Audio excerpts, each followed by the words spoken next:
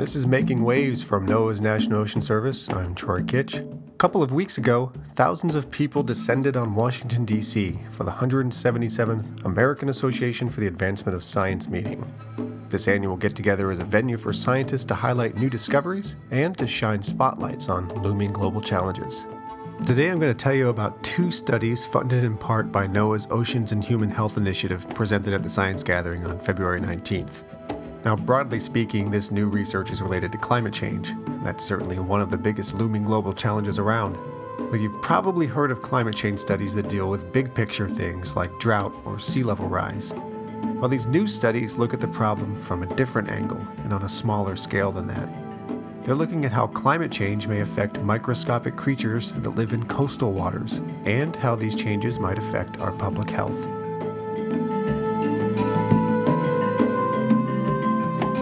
Our first story today is about a new study that considers how global desertification, that's the gradual transformation of habitable land into desert, may help fuel the growth of harmful bacteria in the ocean.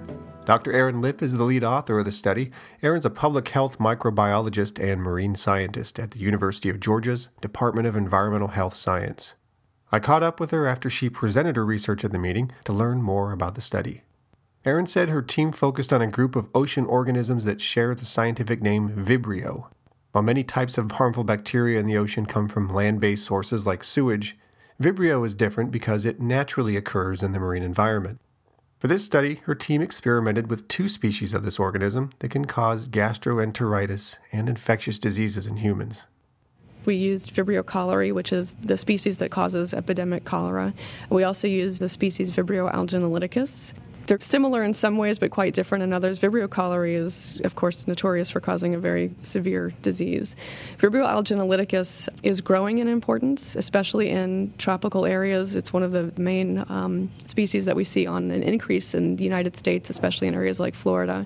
Unlike cholera, it primarily infects people by wound infections, or it infects their eyes and ears. So the symptoms are much less dramatic than cholera, but still certainly a cause for public health concern when people are recreating in marine waters. Now, to put this in context, since 1996, Vibrio cases have jumped 85% in the U.S., based on reports that primarily track seafood illnesses. So you can see why it'd be a good thing to better understand why we're seeing this trend. Aaron said that Vibrio are complex organisms to study because scientists just don't know all the risk factors that can increase their populations. One thing we do know is that Vibrio bacteria do better in warmer marine waters, that their populations are closely tied to water temperature. But it's not the only thing that affects that group of organisms. It can also be affected by ocean chemistry. A major player in ocean chemistry is the availability of iron. Iron is not well soluble in marine waters. One of the ways that we get soluble iron or bioavailable iron is through the production and transport of desert dust. And so we were interested in whether or not that desert dust could be a component in the natural population dynamics of Vibrio species. Iron is an essential ingredient for life for Vibrio bacteria, along with most other forms of life on the planet. But there's not a lot of iron in the ocean, so dust falling into the sea from the atmosphere is sort of like an iron delivery machine for these microscopic creatures. Vibrios, as part of their mechanism of being pathogens, are really, really good at scavenging iron. And so we suspected that with an influx of this dust that comes from desert areas around the world, it carries a lot of iron in it, that when the Vibrio bacteria are exposed to that, they may be able to take advantage of it and see an increase in their growth rate. And that's definitely what they found. Within 24 hours of mixing weathered desert dust from Morocco with seawater samples, they saw a 10 to 1,000-fold growth in Vibrios, including the Anginolyticus strain that can cause eye, ear, and open wound infections, and the cholerae strain that can lead to cholera. With desert areas increasing in size on the planet, some climate change scenarios predict that we're going to see a lot more dust in the atmosphere. In fact, there's evidence that we're already seeing just that. Aaron said that this study is a small step in linking what's happening on a global scale with population changes at the local level for these types of harmful bacteria. While this study was conducted using ocean water off the coast of Florida, she suspects it may be a wider issue. the work that we've done has really been focused in the United States and in Florida in particular, but I really suspect this could be a global phenomenon. There are certainly areas of the world that are seeing a rapid expanse of Vibrio exposure, including the Mediterranean. The Mediterranean is one of the areas that gets a lot of desert dust, and so I suspect that this may be something that is going on a pretty large scale, but we just don't know anything about it yet. And so I'm hoping that there's going to be further study to look at it. So it's possible that this additional input of iron through dust, along with rising sea surface temperatures from climate change, are affecting bacterial populations. And that may help to explain both current and future increases in human illnesses from exposure to contaminated seafood and water. That was Dr. Erin Lipp from the University of Georgia. This university hosts a graduate training consortium with NOAA's Oceans and Human Health Initiative. You can read more about this study on our website at oceanservice.noaa.gov.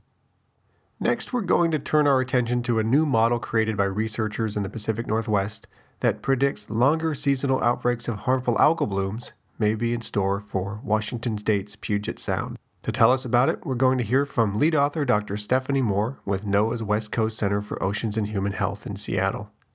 I spoke with Stephanie a few hours after she presented her findings at the meeting, and I began with a very basic question.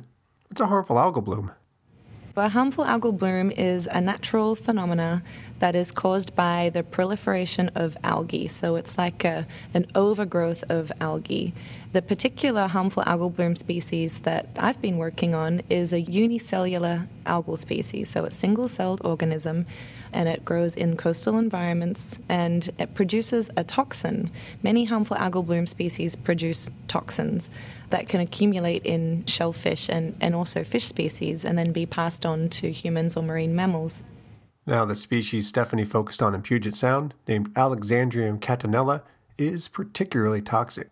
She said it produces a bunch of toxins, but one, called saxitoxin, is really nasty. And so what this toxin can do if we consume enough of it is paralyze the muscles of our chest and abdomen, and then death can result in extreme cases. Yikes. To make matters worse, there are no known antidotes to saxitoxin, and you can't destroy it by cooking your seafood.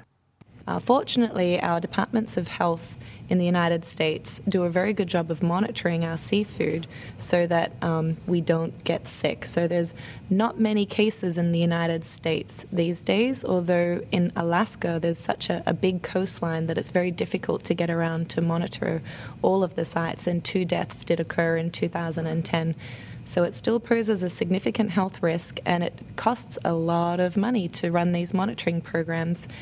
The other big economic impact associated with these blooms is that the commercial shellfish growers, they can't sell their product during bloom events, so they suffer from huge economic losses during big blooms.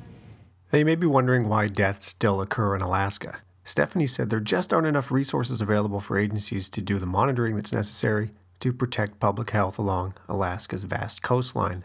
The only option in these remote areas is to close large areas of coastline, often unnecessarily, for much of the year. The problem with that is that people tend to lose their faith in the advisories, and they collect and eat shellfish anyway, and sometimes they get sick. Of course, toxic algal blooms aren't just a problem for Washington State and Alaska. They're a problem in coastal areas around the world. So wouldn't it be good to have an advance warning system to give us a better idea of when to expect these toxic blooms? Well, that's the idea behind Stephanie's research. What she and her team did is look at a 15-year record of toxic bloom events, focusing on 5 hotspot areas in the Sound where the most intense toxicity was consistently measured in shellfish.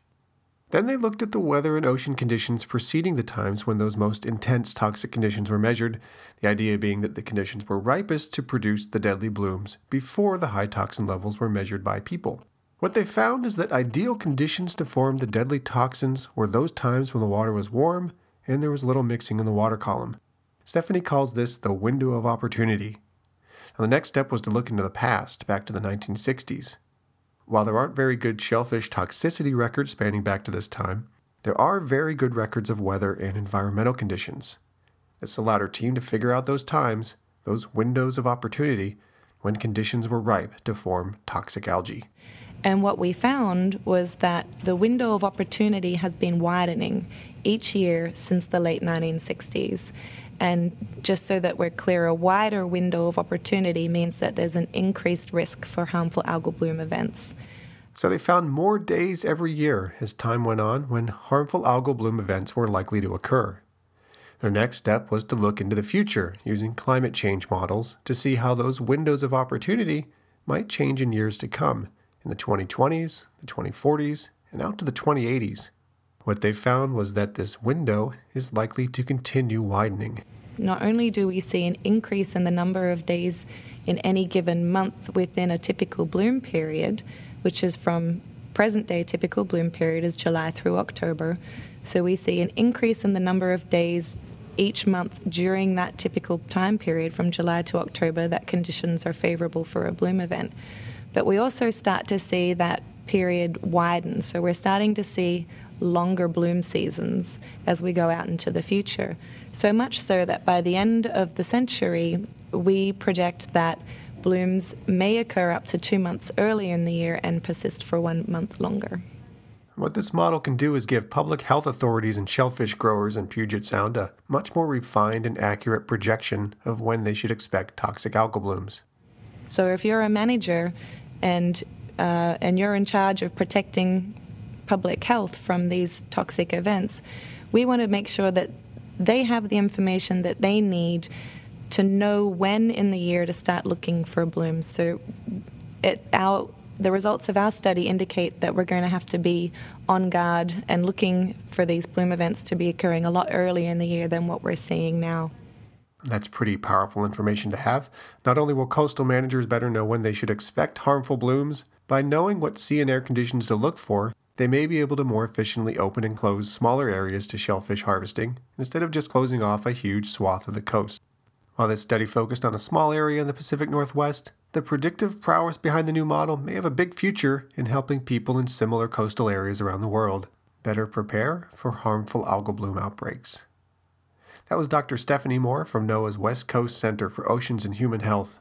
Check our website at oceanservice.noaa.gov for more on this new research.